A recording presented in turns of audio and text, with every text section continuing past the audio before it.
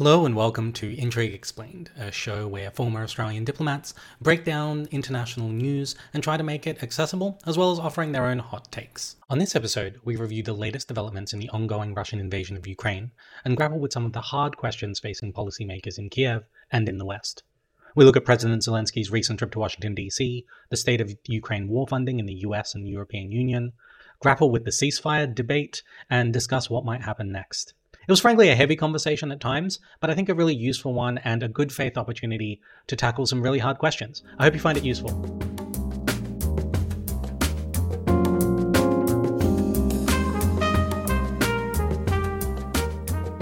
Hello and welcome. With me, not like last week, but like the week before last week, is Dmitry, the director of the trade negotiations platform Explained Trade.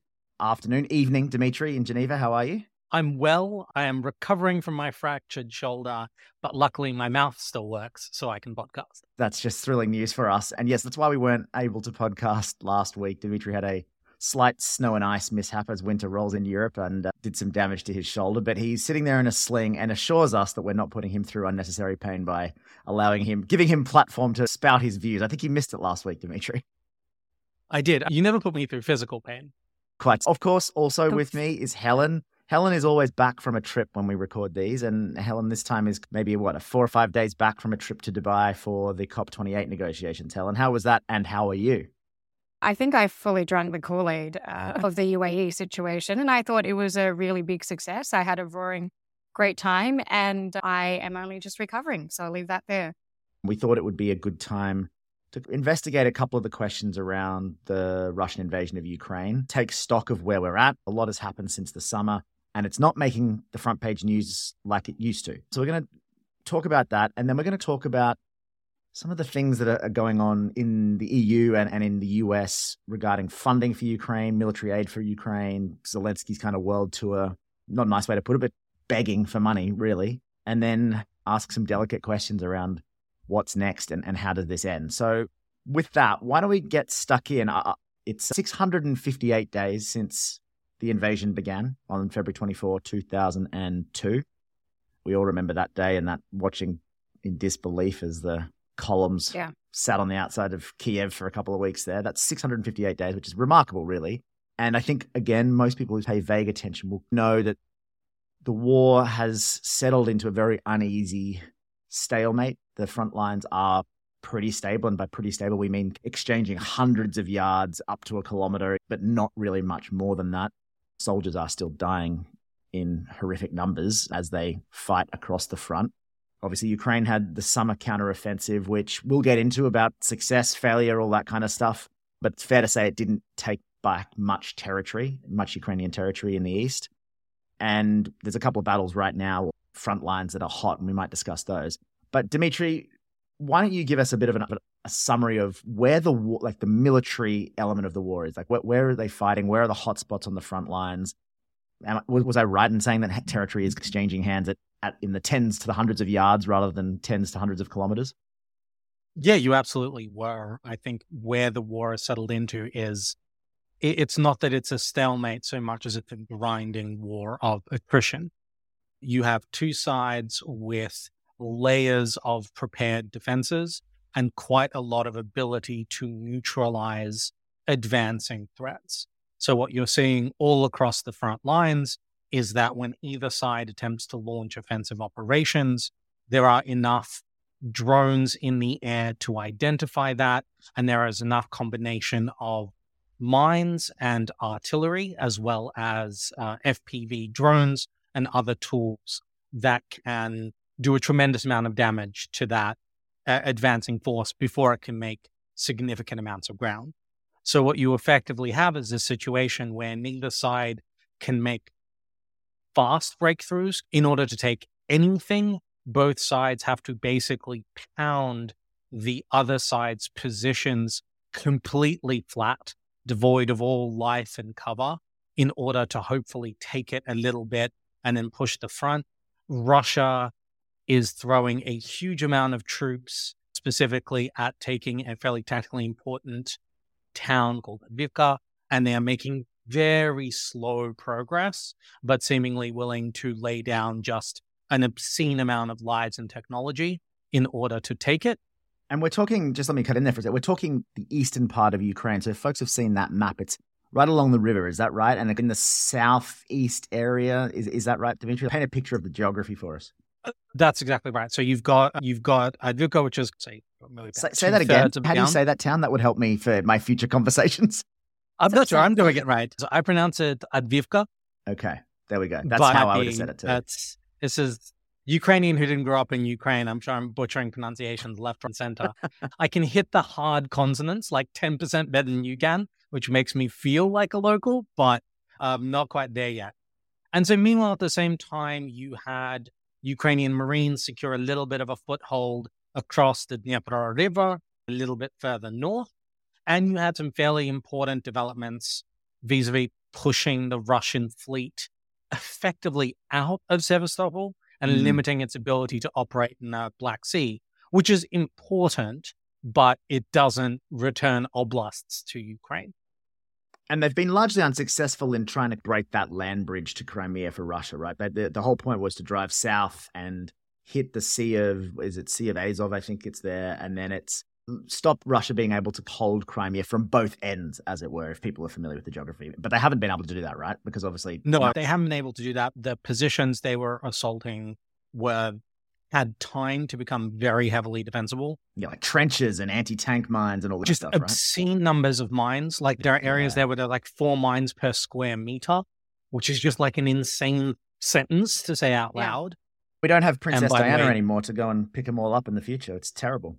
That's right. Insert Kate, Princess of Wales, Duchess of Wales, actually. But if you think about how fertile that soil is and how much work is going to be required to demine that entire area, it's going to be impossible, I think there's right? it's going to be exactly. It's going to be impossible, but also there's soil rejuvenation. I don't know if that's a scientific term, but in order to recover the soil to a point you can produce agricultural output, that's going to be a huge problem for Ukraine and for the rest of us who want to eat bread. Yeah, and kids are going to be hitting this stuff. Which we've seen what's happened in other areas where there have been significant deployments of landmines. And Cambodia, they're pulling them up, Vietnam, those areas. Yeah. The scale of the demining effort, however the war ends or stalemates or freezes, the scale of the demining effort is going to be unbelievable. Okay, let's move a little bit towards Kiev. And I actually will be learning from both of you here.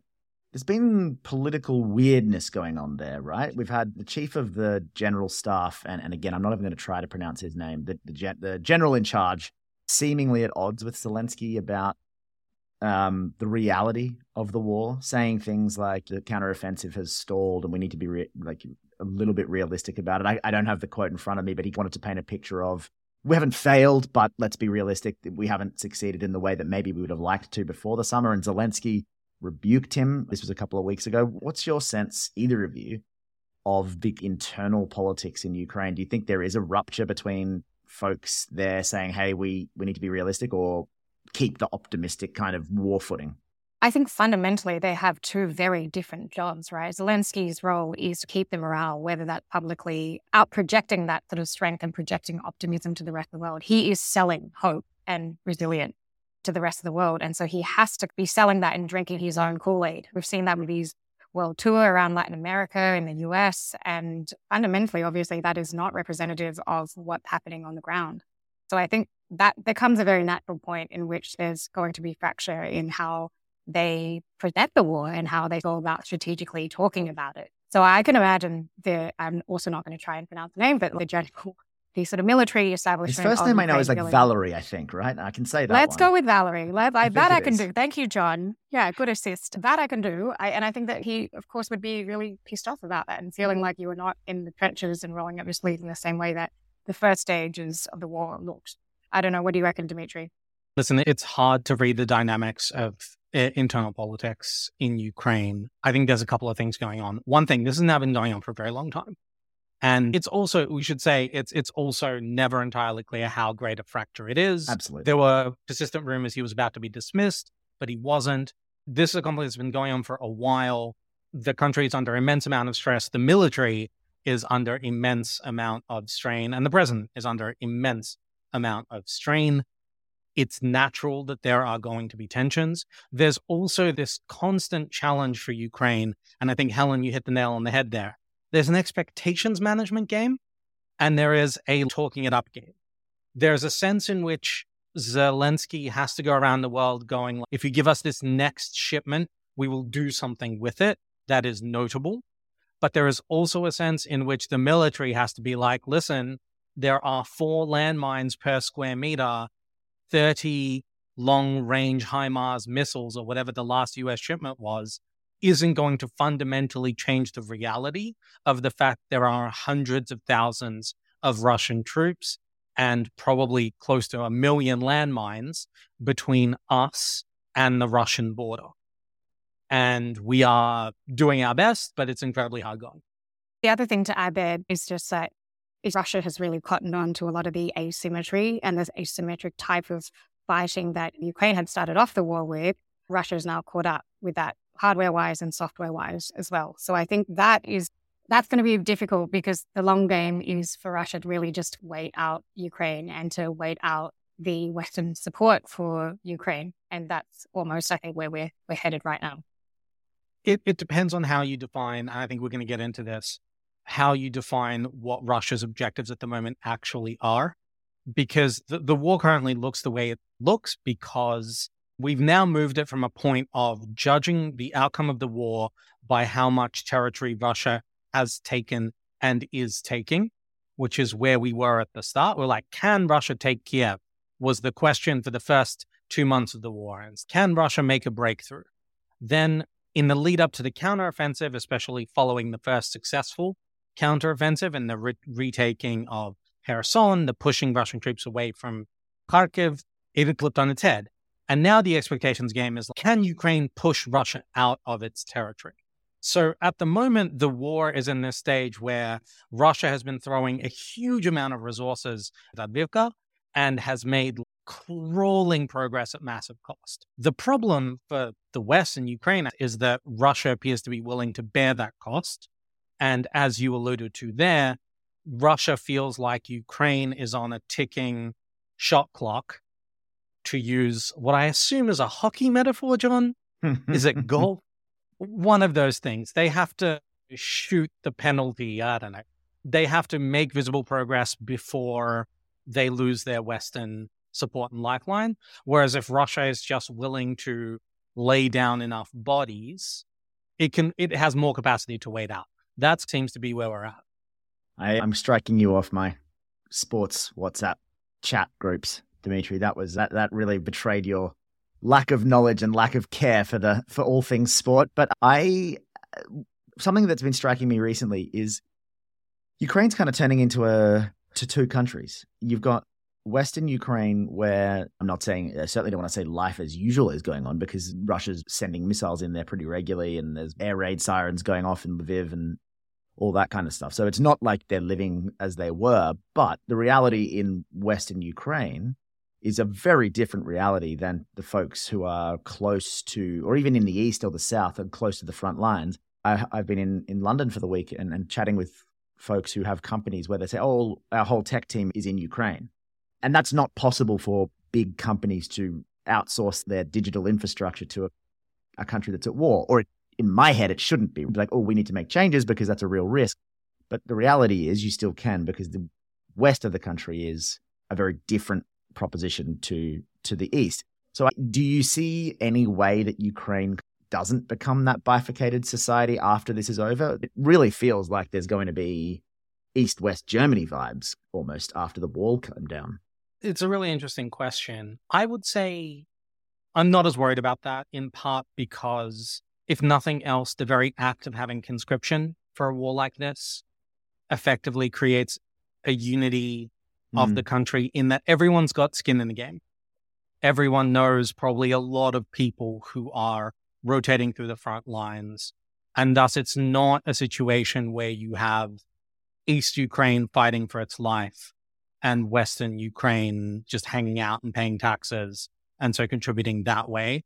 So I do think there is that kind of unification. I think what might be a bigger split is the refugee community, the significant multi-million strong refugee community that left Ukraine who have maintained various levels of ties back, some of whom go back all the time.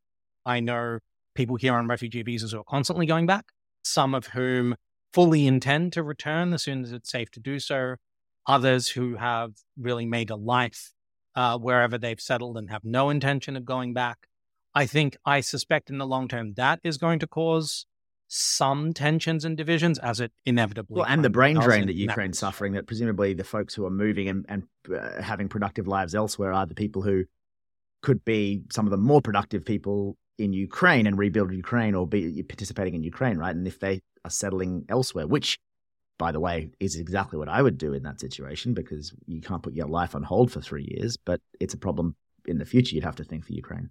Again, I say this so completely without judgment, and we're painting with an incredibly broad brush. Of course. When we're talking about who left Ukraine as refugees, we're talking about grandmothers, we're talking about people with small kids, we're talking about pacifists who would never pick up a gun under any circumstance. There's a whole bunch of people who left, and it's possible to say that kind of thing, but I think that's going to be, inevitably this is going to be a society that is for a while going to be divided between people who fought and those who didn't. They have this kind of situation, as was Europe and the UK after World War II and World War I and this kind of stuff. Yeah, I just think it's important to think about those questions, because we're going to get onto it a bit later, but it's the kind of what next questions are so complex. It's very easy to just think, oh, fighting stops. But boy, that's when all this other stuff starts to kick in. But before we get there, Helen, you're based in DC. President Zelensky was just there, earlier this week, I think on Monday it was, or something like that.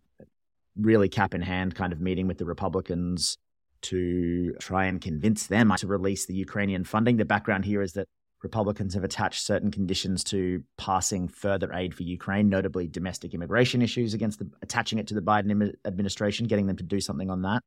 What was your sense in DC of how he was received? Are people sick of him, to be blunt and crass, or are people blaming the Republicans and the US political system for being cravenly political with an issue that's bigger than that? John, frankly, I think everyone is just exhausted. I think that's probably the best way to look at it. I think people are sick of him in the sense that he doesn't get the same fanfare. There's certainly no press coverage. There's certainly no sort of Ukrainian flags being flown around. The sense around town is all right, he's back. And this is now a domestic issue for the US, as opposed to we're united looking at the future of Ukraine issue like it was 2 years ago, right? You've seen that gradually just diminish. And he's now resorted to Zelensky has now resorted to getting agents of influence, not actually agents, people like David Cameron, as we'd mentioned. Some of us from the Intrigue media team went along to the Asset Security Conference earlier this week, where David Cameron came out and spoke very strongly in favor of pushing the Republicans to support him, right? The talking points there from both people like David Cameron, who's currently back in the UK's foreign secretary seat, and also those who are Dems supporting Zelensky, say that the $60 billion that's required to foot the bill for Ukraine is going to be the cheapest deal or the best deal that you can get in Republican language to save the future of democracy. It's a talking point that literally everyone sort of cites back to you. I think Mitch McConnell made the best argument for this stuff, where he's again, you could call it callous because he's not saying, hey, we need to defend Ukrainians for human rights and all that kind of stuff, but he's making the cold assessment of, we're sending them stuff that we've got and we're pumping money into the American military industrial complex, which, by the way, we've underinvested in for a generation probably. Yeah. And we're going to have to probably fight a war at some point, maybe not in his lifetime, but in our lifetimes, against potentially a big country, and we are underdone. So what a way to spur the wheels of manufacturing in the arms industry than to say, hey, we're going to pump money into it. Again, it's callous, but it strikes me as if you want a American national interest argument for funding the war, that's it. Yeah, no, absolutely. And I know we don't want to weigh into the domestic politics side of things, but Biden is in such a pinch right now. I don't think that leading up to the 2024 presidential elections is in a good place. He's got the Israel-Gaza situation breathing down his neck. He's losing Gen Z and millennial supporters. He is now being perceived as being weak on the national border, the domestic southern border issue, and he's about to get the inquiry for his impeachment. I think that's just been approved. So this has not been a good year for the Dems, and having to be back in town, cap in hand, asking for this again, I think this round of his tour de force in DC has not been as well received. Certainly from a sort of observer, lowly observer like me. General vibes. Dmitry, EU version of that is they're meeting today in the budget. There's a EU budget meeting in which there's all these back and forths between the EU and Viktor Orban in Hungary about withdrawing aid or blocking aid to Ukraine in return for money to Hungary. Again, same question to Helen. What's the kind of vibe in the EU and what does it hinge on? Do you think they're getting sick of Ukraine, to be, again, crass? So I think there's a very different vibe. In the US, what you saw is there's a kind of inevitable political gravity in any adversarial two-party political system where over the long term, anything one party supports, the other side, there are incentives for the other side to oppose more and more fiercely. And we definitely saw that with Ukraine to the point where you could see it moving through the right-wing media ecosystem. These talking points gained speed, and even Republican representatives that were very supportive increasingly found themselves opposing this. And I don't necessarily think it's hugely substantive. It is just that every incentive in the US political system is to draw a distinction between you and the other guy wherever possible, which is why you only get a small handful of people remaining, like your Mitt Romneys, like your McConnells, who really don't have too much to fear from perhaps the base, who can stake out a position, and everyone else gets pushed further and further apart. In the EU, you have a different dynamic playing out. So first of all, I think it's really important to make a distinction between EU funds, as in funds by the European Union, and individual member state funds. So Denmark has just announced an absolutely huge military contribution to Ukraine's $5 billion worth, which is for Denmark, given the comparative size, is huge. So a number of individual member states, be they France, be they even Germany, are still contributing. But they're generally contributing equipment and hardware, right? Rather than cold hard cash. Is that right? So the EU has contributed more cash, considerably more cold hard cash. And when we say cash, these are loan guarantees and transfers. But the EU, both as a whole and as individual member states, have contributed more money to Ukraine's budget than the US has. The majority of US contributions have been military equipment. The EU has done more to keep civil servants employed. That's just the way it's broken down. I think in large part because the European Union just doesn't have 4,000 Bradley armored fighting vehicles slowly rusting in the desert. Plus, the president is less able to transfer money than he is able to transfer military equipment. It's just, again, just because of the way the US system works. Yeah. He could do that without quite as much congressional involvement. But on the EU side, you have this dynamic where Viktor Orban and the EU have been beefing for quite a long time. The EU has watched Hungary's slide into, if not outright authoritarianism, then certainly I think it's populism. I don't think it's fair to say quite authoritarianism because they still have, yes, he's undermining the rule of law for sure, but there is still functioning stuff like that. But I think it's populism in the way that it could get there very easily. It's gotten bad and it was trending worse. Yeah. Let's put it that way. The constant attacks on the free press, the judiciary, exactly, opposition parties were getting to the point where you can't quite claim it's a dictatorship or anything like that, but it no longer truly resembles a functioning democracy as we understand it. And the trend line was not in a positive direction. You don't have to squint too hard to see where it could go. Because of especially what Viktor Orban was doing to the judiciary specifically and to rule of law specifically, the EU Commission had frozen transfers of funds to Hungary. The EU, people may not realize this, part of the EU's function is to transfer money from richer EU states to poorer EU states in order to try to lift up the EU average level of development. And Hungary is a huge... In the same way that the US states, some are net givers to the country in taxes and some are net takers. It's that idea of trying to even out or smooth out the lowest and... But this is more explicit. This is more explicit. In the US, they would never say the role of California is to fix to send cash West to Virginia or Mississippi. Something. Exactly. It just happens because of the way Correct. contributions to the budget works versus government expenditures, where military bases are, all that kind of thing.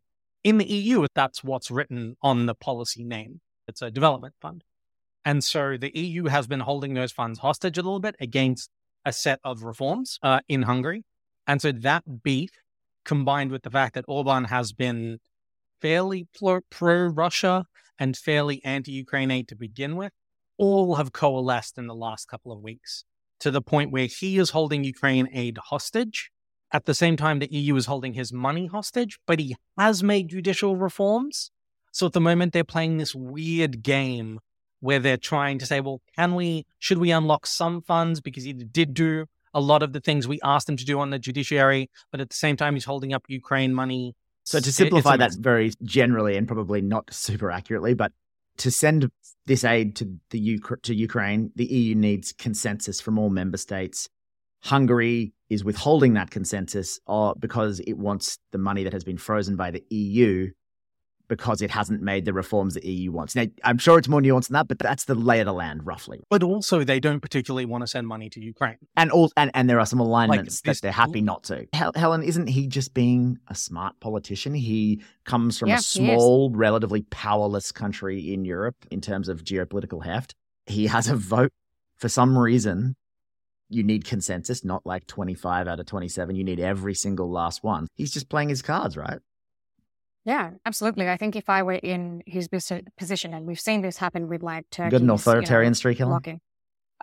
You've always known that about me, John. But if you look at sort of the way that the Turkish president Erdogan had also played that card with Sweden entering NATO as well. I think this is what happens when you've got rule by consensus. You play your weaknesses as advantage. And I think Orban has done a great job of doing that. I think just looking at that very clinically. I agree with both of your assessments on that. Okay, so let's take it to the next logical spot. You've got, let's call it a stalemate in Ukraine in military terms. You've got a lot of fatigue, as we know, 658 days. We've got difficulties getting the Ukrainian war effort funded, both in the US, which has provided by far and away the most assistance, and the EU, which would be second, or the European community countries. So there's this sense of, I think, not necessarily a fork in the road, but we're coming upon a real changing in the dynamics. And that is what are we doing here? Are we just going to keep doing this for a year, 2 years, 5 years? Are we just throwing, again, we're all being a little bit clinical here, but I think this is the interesting part of the conversation is, are we throwing good money after bad in the sense of it's not going to change anything? More people are going to die. We're wasting cash. It's time to start thinking about exit strategies. Obviously, this is a complex conversation because at the end of the day, you don't get to pontificate in a podcast and tell Ukrainians, by the way, it's time to stop you fighting for your homeland. But if I were a Ukrainian, maybe I'd be wanting to be like, you know what, I'd like the world as it should be, is that we swept through the East, we took back our lands and packed Putin off to the bloody gulags.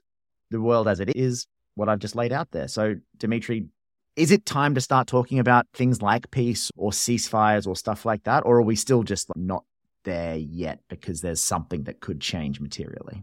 I think the way that question is suggests that the reason we are not having constructive ceasefire talks is because some combination of Ukraine and the West have chosen not to have them. What we saw even today in Putin's marathon, incredibly scripted Q&A is that Russian objectives from the start of the war have not fundamentally changed yet. And he reaffirmed this today. So Putin's preconditions for ceasefire, the last we've heard is he said, look, the precondition for even beginning that conversation is a reaffirmation of Russian sovereignty over the 4 oblasts that were annexed at the start of the war, as informally under Russian law. And that includes Luhansk, Donetsk, Kherson, and Zaporozhye. Now, Russia doesn't actually hold control any of those oblasts in their totality. Right. They've lost the capital of the Kherson, although Ukraine took it back. Huge chunk of Zaporozhye is still in Ukrainian hands. So the precondition for talks is Ukraine has to basically hand over hundreds of square kilometers. And so that, and the rhetoric, Putin's rhetoric has not dialed down from that.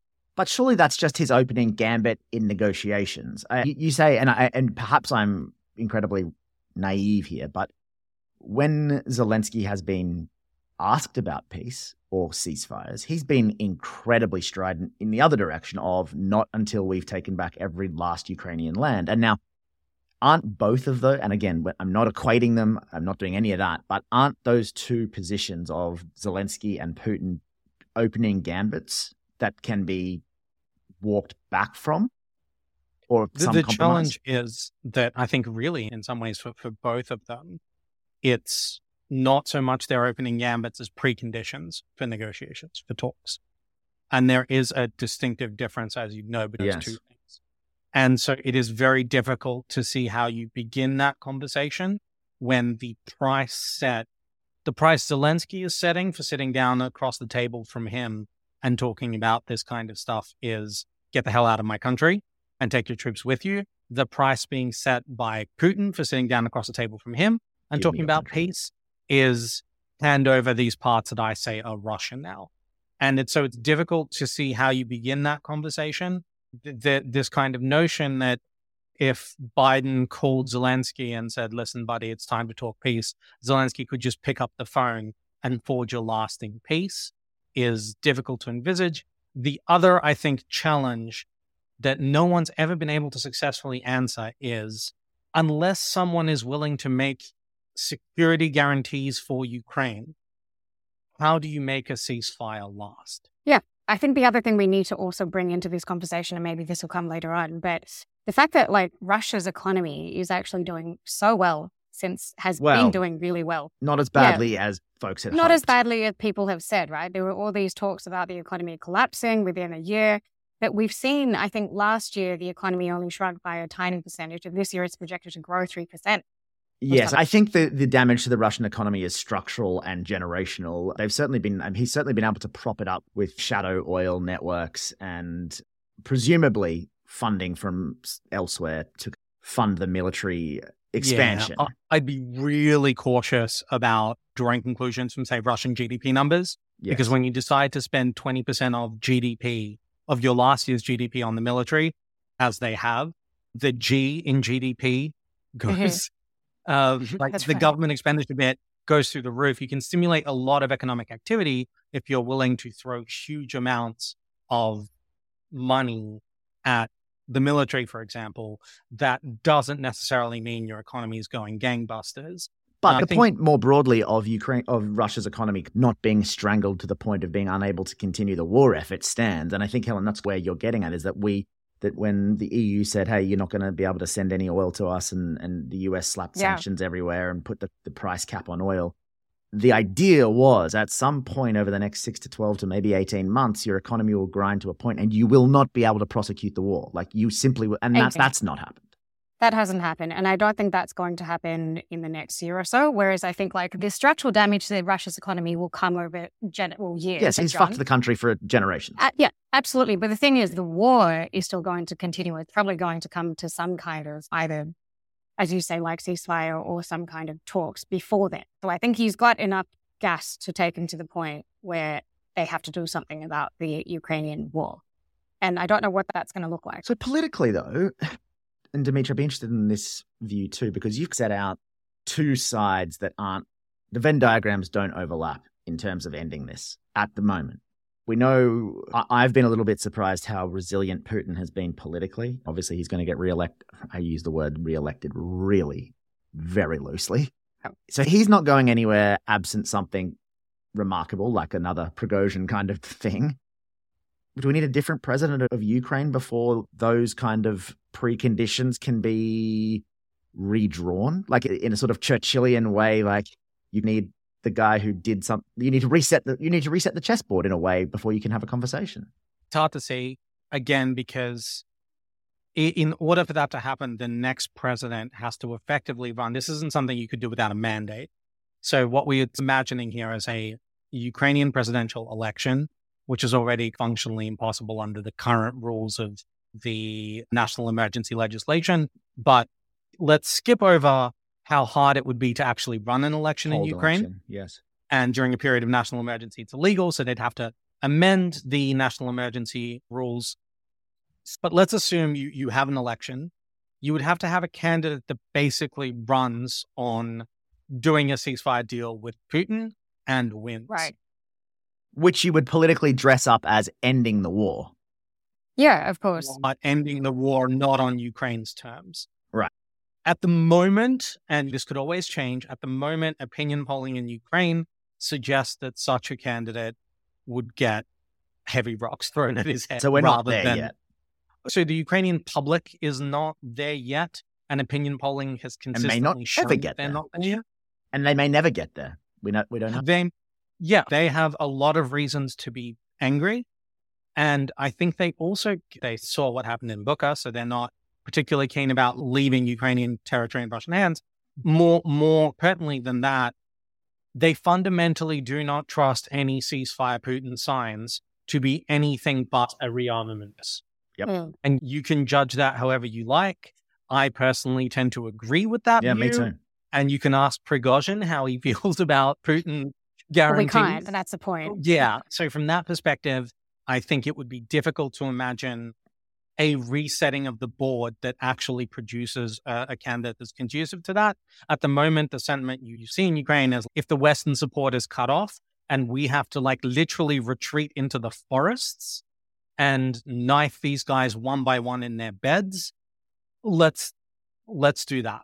All right, let me put you both on the spot. So Len rides off into the sunset because he's had enough, and God knows he must have had about two lifetimes worth of stress in 2 years.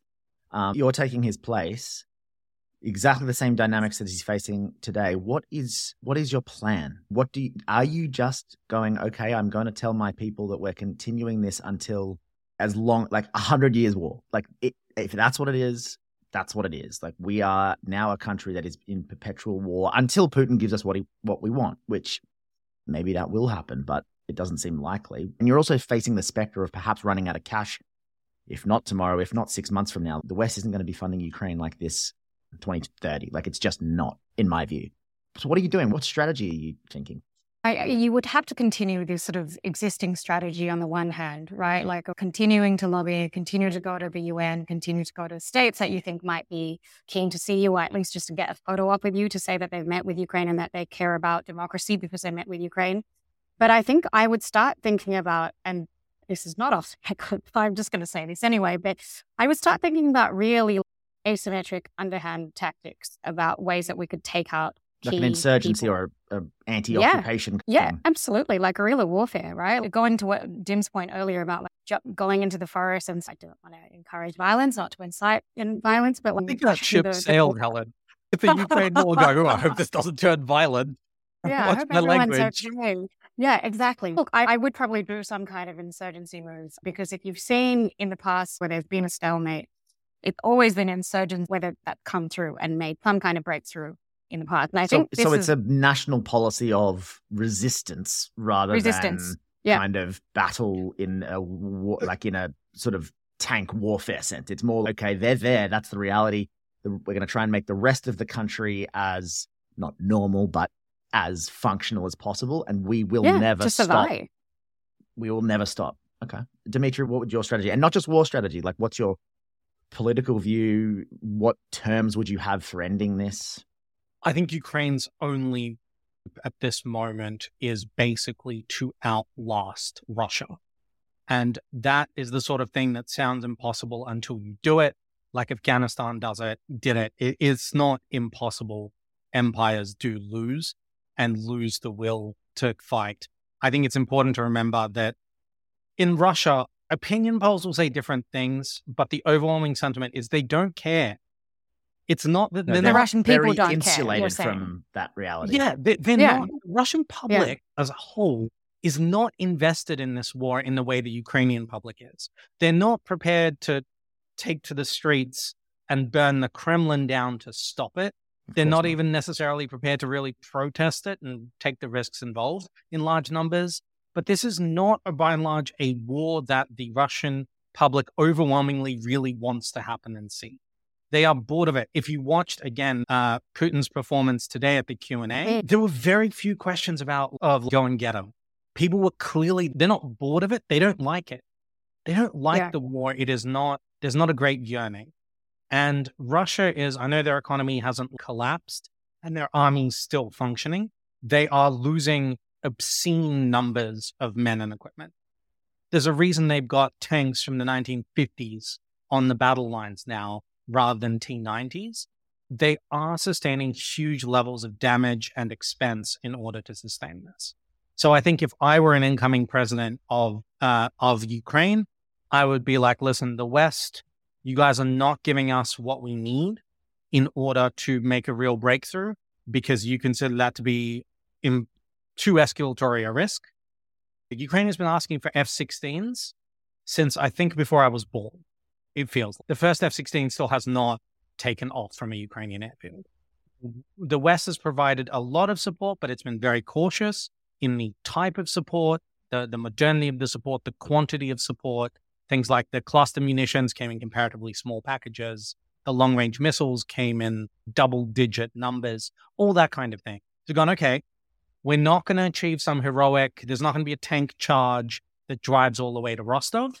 What we are going to do is make these people's lives hell, and we are going to make them pay for every goddamn inch of Ukrainian territory until they just don't want it anymore.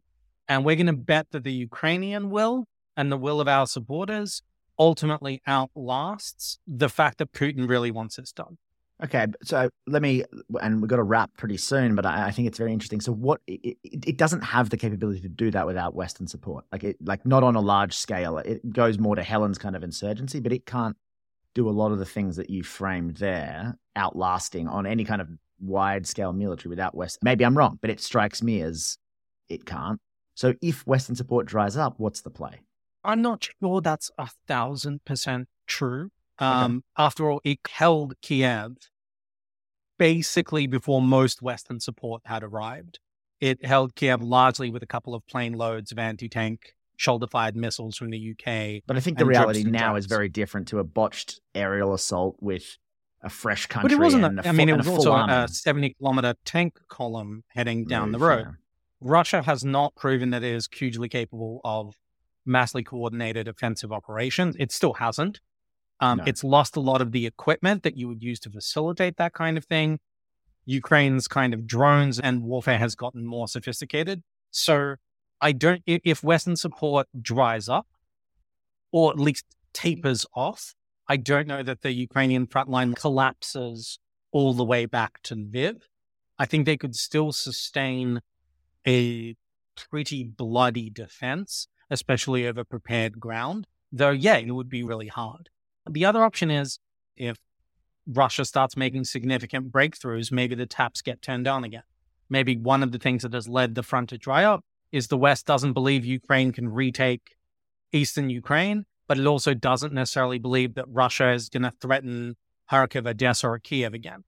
And if you did see Russian breakthroughs, maybe that wakes some people up in Berlin.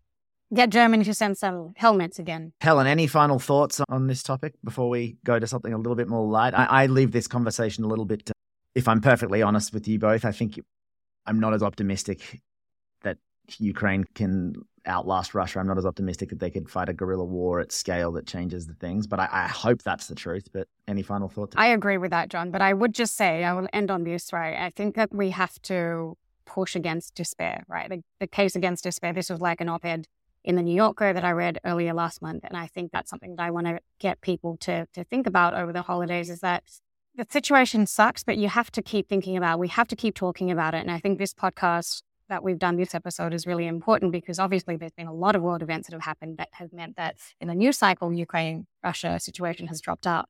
But the very real sort of consequences of wherever Russia takes this war is going to impact us all. So I would just, as we enter into the holidays, hope that we can think about the case against despair and to be hopeful about next year. Good place to leave it.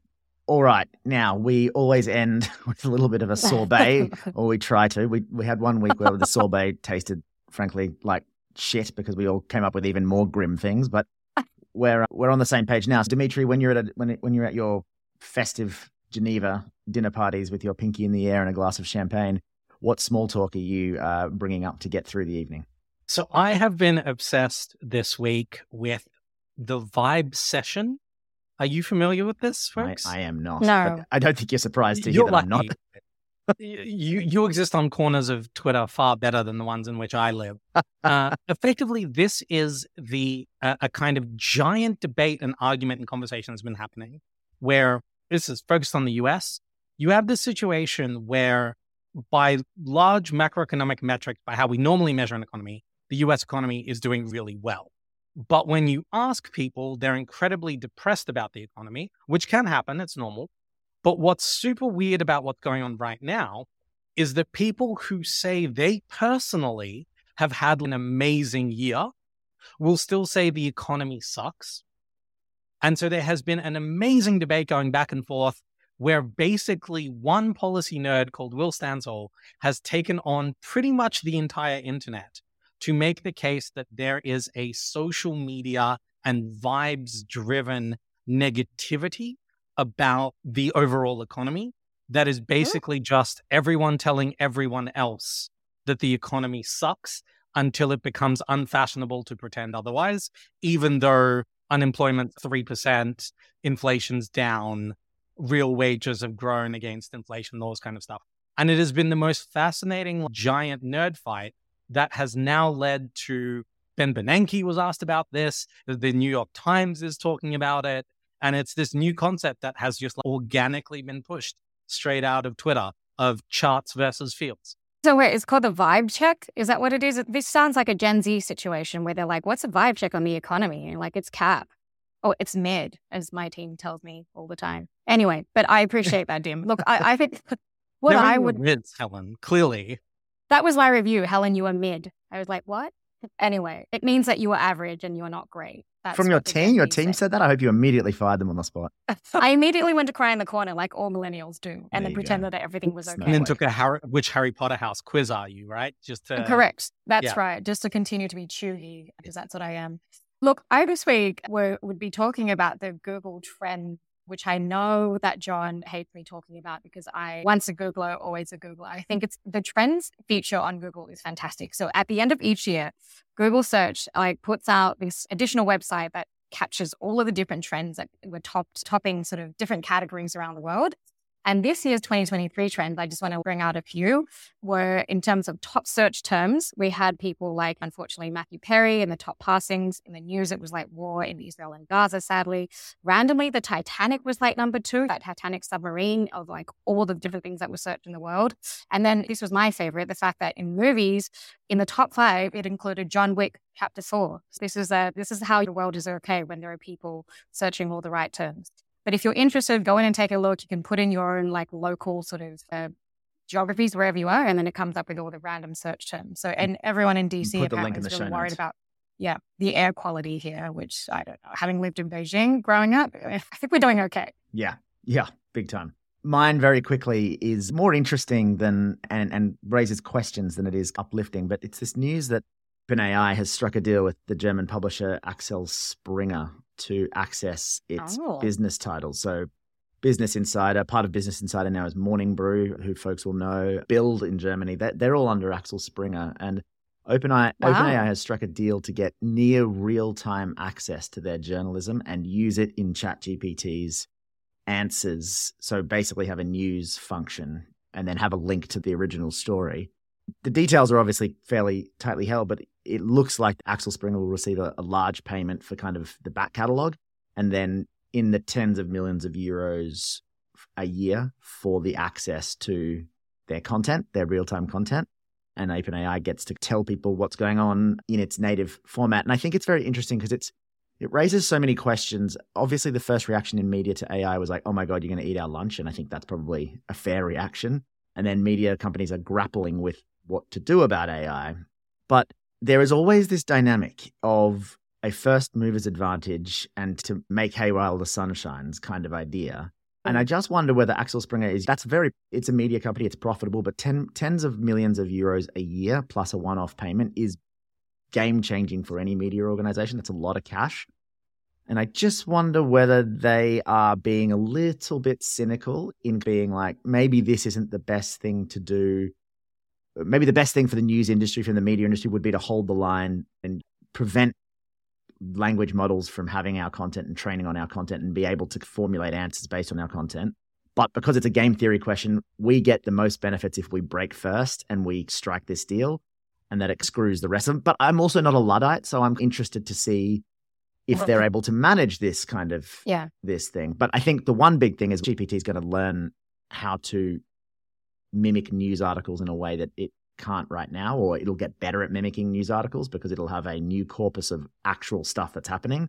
So I predict there's going to be some interesting stories next year about, oh, that story that you just read on ChatGPT that said it was from Politico wasn't, and it sounded exactly like it, but that never happened. And there's going to be some issues there. But I also am not in the weeds enough to know how that'll be managed, but I think it's a story to watch anyway. I'm mostly concerned that now ChatGPT is going to have real-time access to Politico's information on who was just seen at a DC steakhouse with a second-tier congressman. Like that. And they're also going to know, like, when it's Helen's birthday or whatever. So the two vital functions that Politico plays. It would be deeply human if generative AI just descended into a faster, more technically able version of the Mirror or something like that. The Daily Mirror. I would a gossip love that. rag. Yeah, exactly. Page 6, bring more of that. Take down the Murdoch press. All right. With that, I think we're running a little over. Thank you both for that. I think that was a fantastic conversation. I think there's so much we can unpick on Ukraine, but I think it's really important that people still are thinking about this stuff. And it's not on the front pages. There's not the military focus on the military kind of updates and hardware, but the dynamics are so important, and they will, from what you guys said, they're going to continue to be important for a long time. So thank you very much, Dmitry. Appreciate it. And Helen, appreciate it. Thank you, John.